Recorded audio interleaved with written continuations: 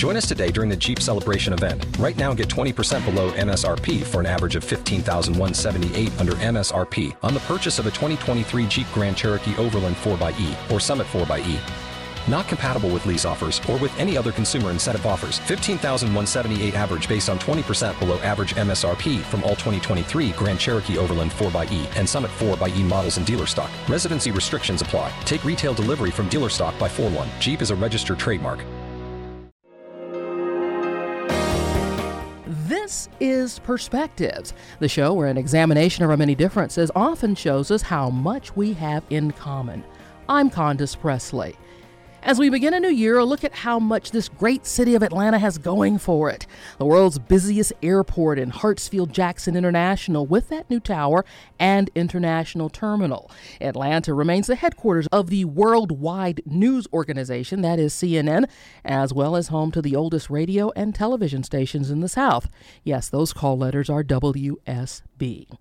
It is a credit to the great visionary leaders in the city's history, from Ivan Allen to Mayor Hartsfield to our current mayor, Kasim Reed, that Atlanta is doing so well. It is also a credit to the partnership these leaders have had with leaders in the private sector, that Atlanta is indeed the capital city of the South. This brings us to our guest, Sam Williams. Sam is one of the nation's leading experts in urban competitiveness. Over 17 years at the helm of the Atlanta Chamber and 22 as a partner in a global architect development company, Williams has earned a national reputation for harnessing the power of CEOs to make cities thrive. He's sharing much of what he has learned in a case study of sorts. It's a book, The CEO as Urban Statesman, and he is our guest. Welcome, Sam. Good morning, Candace. Thank you for coming and see us. We're kind of doing a little bit of redo, but the audience doesn't care about that. Now, I hear that you are supposed to be retired, but instead you've put on your writing cap and your teaching hat. So what have you been up to since leaving the chamber? I flunked retirement. I have written a book based on experiences that I had watching and working with CEOs who took on big issues, tipping point issues like saving Grady Hospital. And in the middle of that also, I've taken a professorship at Georgia State University in Andrew Young School of Policy Studies. And that's keeping me quite busy. So now, in this book, you've gone to several cities, done some great research, and you have found the key to partnerships between the public and the private sector. What makes those relationships really work? Well, I think the first is that there's got to be strong leadership in the elected officials as well as in the business community. And secondly, that there is an issue that everyone agrees on, that what I call a tipping point issue. Grady Hospital is going to close. Columbus, Georgia is losing its highly educated young people to other cities. Houston, Texas is recovering from Hurricane Ike. Salt Lake City, Oklahoma City, other cities that are covered in the book all have issues where the business community and the elected officials agreed that here's one thing that is long-term. It can't be fixed overnight, and it's going to determine the fate of the city going forward. Those tipping point issues where I've seen them emerge with a leader, a business community leader, a person who is an elder statesman, if you will, an urban statesman, and like Pete Carell and Michael Russell and Tom Bell here in Atlanta, who said, we will work to save Grady Hospital, but we've got to have a partnership with the government elected officials. And now look at Grady. It is on the top 10 list of charity hospitals in the nation. They've raised over $350 million. It's a great success story. What was it in that relationship, and what kind of decisions were there that helped to turn Grady around to save it? I mean, it's our trauma center. It's a level 1 here in Atlanta. Oh, yes, and it's one of the biggest charity hospitals in the whole Southeast. I think it was an agreement between the business community and the government officials that this is too big for government alone, local government alone, to solve, and that the business community has to step in. But the philanthropic community and others who could fund it were skeptical as to how it would be governed. Is this a one-time infusion? In 5 years they're going to be back again? So it took a real professional team of business and elected officials to sit down and go through alternatives of what do we need to do to make sure that if we give Grady a big infusion, how's it going to stand on its own? What is the advantage to a business leader to use those business and entrepreneurial skills to partner up with somebody in government to have a big impact on the community? I think there are a lot of business leaders who have a big commitment to the city they live in, and they want to help, but they're not sure how. They're not elected officials, and I don't propose that this is a substitute for governance as we know it. But I think the real complexity is a place like Metro Atlanta now is 28 counties, over 160 municipalities. Sometimes elected officials have trouble working with things across jurisdiction. And I think business leaders can uniquely step into that and say, look, we've got to look beyond our borders. We've got to look at this one big issue that desperately needs to be fixed. And I think the motivation of business leaders is they're problem solvers by their nature. And they are perhaps not as sensitive to political issues as elected officials have to be because they need to run for public office. So business leaders don't have to get reelected, but they do have the ability to say this is the problem and here are two alternatives or three that can fix it. So in a sense, the business leader can give those elected officials, I guess, the necessary cover that they need to get something really big done. That's a very appropriate word. It gives them cover to do things that perhaps if they have an election coming in a year or 2 years would make them vulnerable because they just don't want to touch a topic that's hot. So in your book, you take a look at a number of cities, and you found some examples where business and government worked together for the public good. We've talked a little bit about the turnaround of Grady Hospital. Take us to Oklahoma City, and what was the problem there, and how was that fixed? Well, we all remember the tragedy of the bombing of the federal building in Oklahoma City. It really just devastated the spirit of that city. And also they'd lost one of their largest aircraft companies. So the city was in a sort of a funk of saying, what do we do? An advertising executive and the mayor came up with the idea, having gone to San Antonio. They said, why don't we put a canal through downtown Oklahoma City? Now, somebody had to think that was a crazy idea. Oh, not only they thought it was crazy, but the nearest river, which was about a half a mile away from the city, is so dry that they joked, we have the only river that's mowed 3 times a year. But they worked with the Corps of Engineers. They dammed up the river so when it did rain, it held it. They created a canal that routed it through part of downtown, and now that area is really hopping with restaurants, apartments, sort of like the Beltline here in Atlanta. It brings a new excitement to their downtown area, and it's full of young people. It's full of great places to go as tourists. And it has really helped that city turn around. So when you do something like that, where you take a river that was mowed 3 times a year, turn it actually into a waterway, bring business to downtown, how do those leaders, the government leaders who are working this, as well as the CEOs and the folks in the private sector, work to get past the skeptics, again, who say, this is a ridiculous idea and this isn't going to work. This isn't going to help grow the economy in this area, whereas you find in your study, that's exactly what it did. Well, I think big problems are always hard to solve. And I think sometimes they take the business discipline of saying, let's pick a specific solution and let's work on it year after year after year.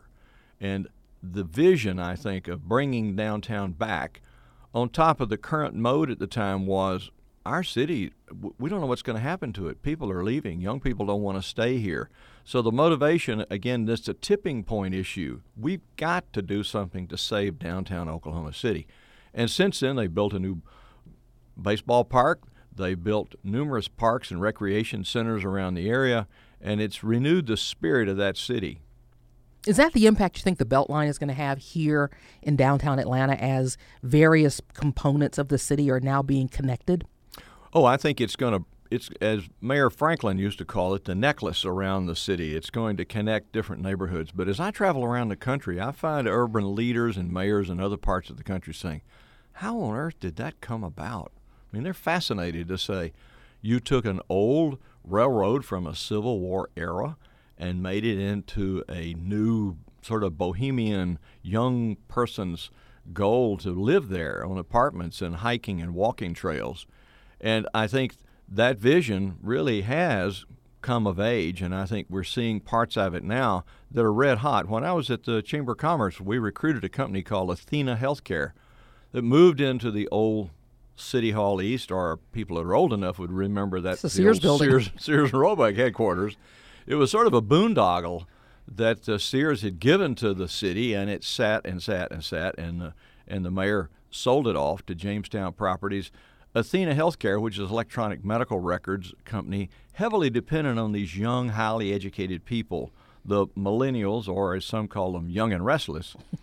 The executive of Athena Healthcare, Jeff Bush, came in and he said, I want this location because I know if I'm here and young people are all around, I can fill these jobs.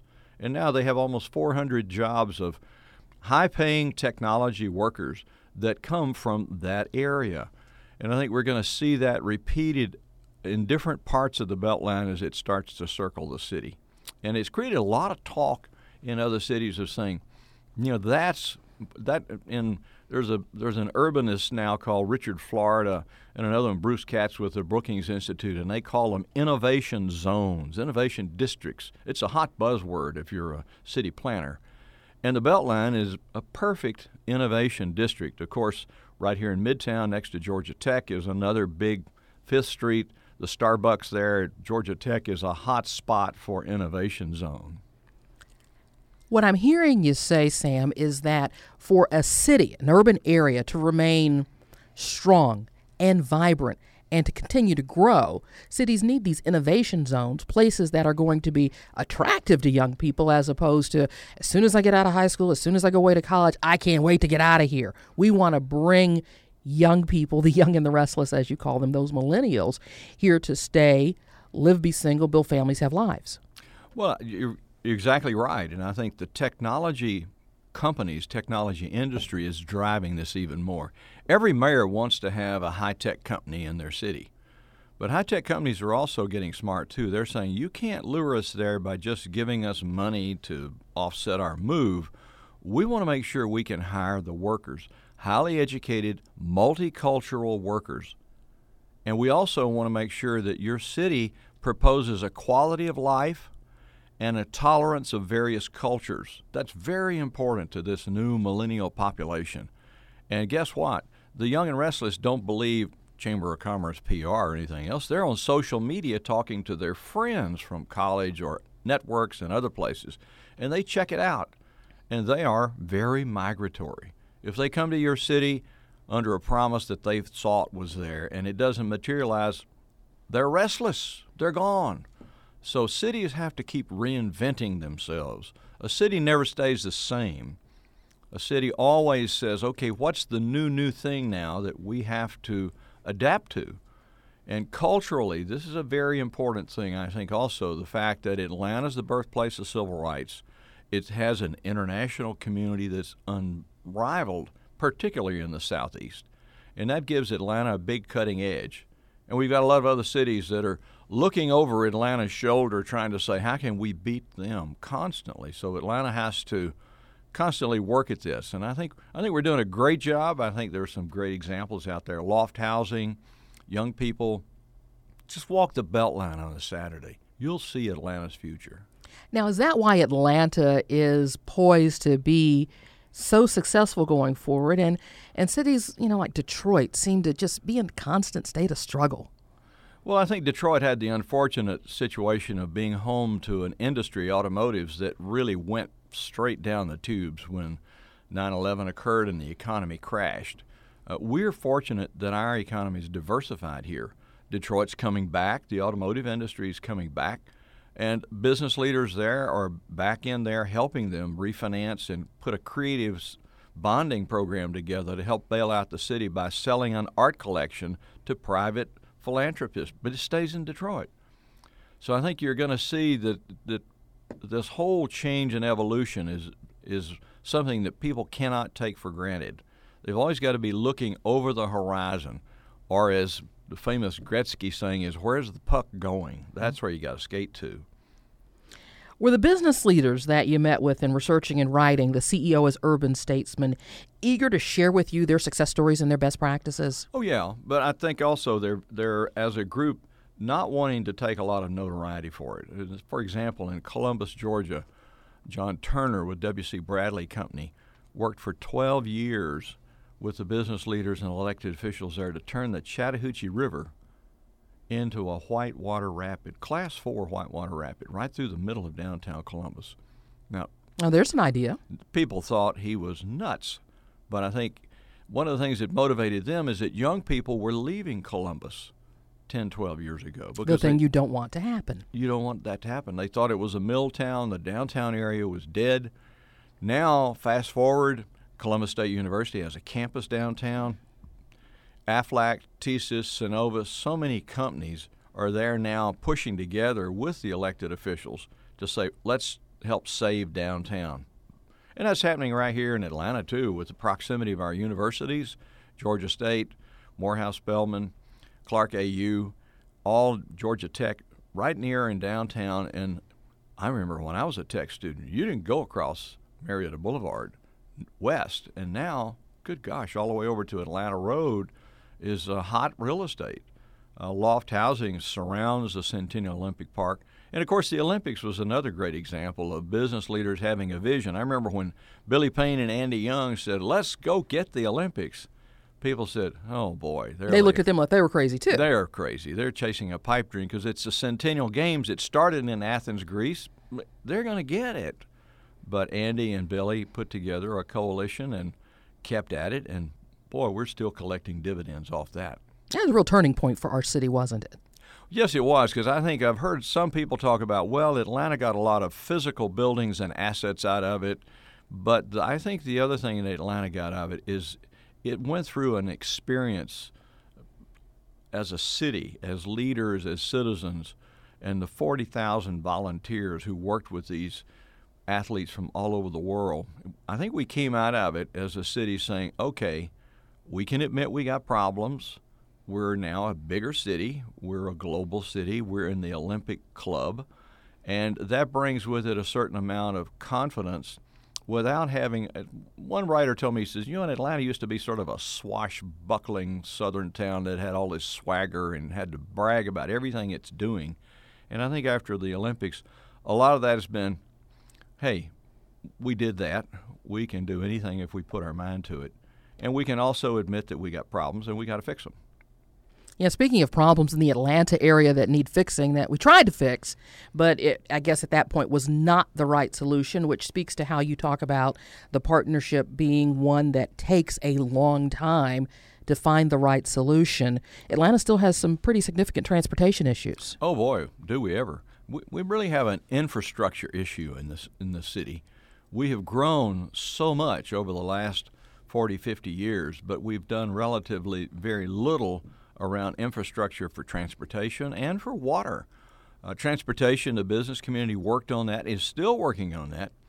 I think the solution that was pushed through the General Assembly to have a referendum, it was tough to get that referendum bill authorized, and obviously the people voted and said, we don't want, so many projects, 152 projects, and C, we don't want to pay a penny sales tax. So perhaps it was too much to bite off as a first step. But I am encouraged that MARTA now is going to be expanded after a referendum in Clayton County. Those people obviously said, we need jobs. MARTA means jobs. I think we're also going to see MARTA expanded into North Fulton, perhaps Gwinnett County in the not-too-distant future, because I think those people see jobs. And I think the other thing is that I can remember 10 or 20 years ago, people would say, well, I don't want to ride transit. There's a potential for crime here. It's not the kind of people I want to be around. A lot of code words. But now I think folks are saying, hey, it takes me 45 minutes to get to work every day. And when something bad happens, it could be an hour and a half. I'm over that. I'm not going to move, but I'm ready to do something different in getting to and from work. So it's a practical solution in one part, and the citizenry just seems to be more sophisticated today, you think? Oh, yeah, because I think a lot of us Well, as we always say, it's rare to meet somebody who's really born and bred in Atlanta. We're all from somewhere else, and people move here from the Northeast or the West Coast. I've met a lot of people who've moved here from the New York and Boston area, don't have a car, and they get here and they're shocked. You got to have a car. You got to have a car, and I think that's changing attitudes about public transportation, and I think the next one that's going to come back again with us is going to be water. We just don't have enough water for long term for the future of the city. And of course, we're right now in the U.S. Supreme Court. The state of Florida has sued Georgia, and the Supreme Court has decided to hear the case. That could be a huge, huge issue for the future of Atlanta. Do you see it ending our way? It's very hard to call right now. You really don't want to take something like a fight over water to the U.S. Supreme Court. That's a pretty essential necessity that we all got to have. Well, and also a federal district judge a few years ago, Judge Magnuson, ruled that Atlanta didn't even have the right to draw water from the Chattahoochee for drinking because he said the Chattahoochee River, which was built by the federal government, it's managed by the Corps of Engineers, the Army Corps of Engineers, and they operate the lake according to federal law, not according to what we in this region might want. So it's a big dispute about how much water Atlanta can draw from the lake, not only the city of Atlanta, but also other counties and municipalities. I think the other thing is that we got to have a water grid in this region. We've got over 60 municipal water systems in the region. Metro Dallas has less than 5. We need to tie these pipes together so we can move water around and, of course, sell it and buy it, just like you do other commodities. So while this is working its way through the courts, Sam, is that one of those projects that's quietly being worked on by a group of elected leaders and CEOs and private industry individuals? Well, John Brock, who is the president and CEO of Coca-Cola Enterprise, worked for years with the then Governor Perdue on a contingency plan of what happened if the federal court ruled against Atlanta's ability to draw water out. And the result of that was that Governor Deal put $300 million in a bond fund for local governments to build infrastructure. That's a great example, but we've got to have more. What we really got to do is to say, okay, we all want our local communities. Those are vital, whether I live in Avondale or Smyrna. I want my local community. But there are certain key issues like water and transportation where we cannot exist as individual communities. We got to work as a region. And you got to lose the silo. We got to get out of the silo on those kinds of issues. They're not easy, but other cities have done it. And those two, I think, right now are going to be the real test of Atlanta's long-term future. And business is ready. And we've got to have partners in the public sector who are saying, we're ready too. Sam, what did you take away from all that you learned, all that you heard from the leaders and elected officials that you talked to in assembling these case studies from these cities for the CEO as urban statesman? Well, I think the lesson is if you can find an issue that's at a tipping point that people really agree across political boundaries, urban, suburban, that you can get business leaders to step forward to work on it. They've got to be willing, they've got to have thick skin. They've got to be willing to put a coalition together of many different voices, people that agree and disagree, people that have different alternative solutions.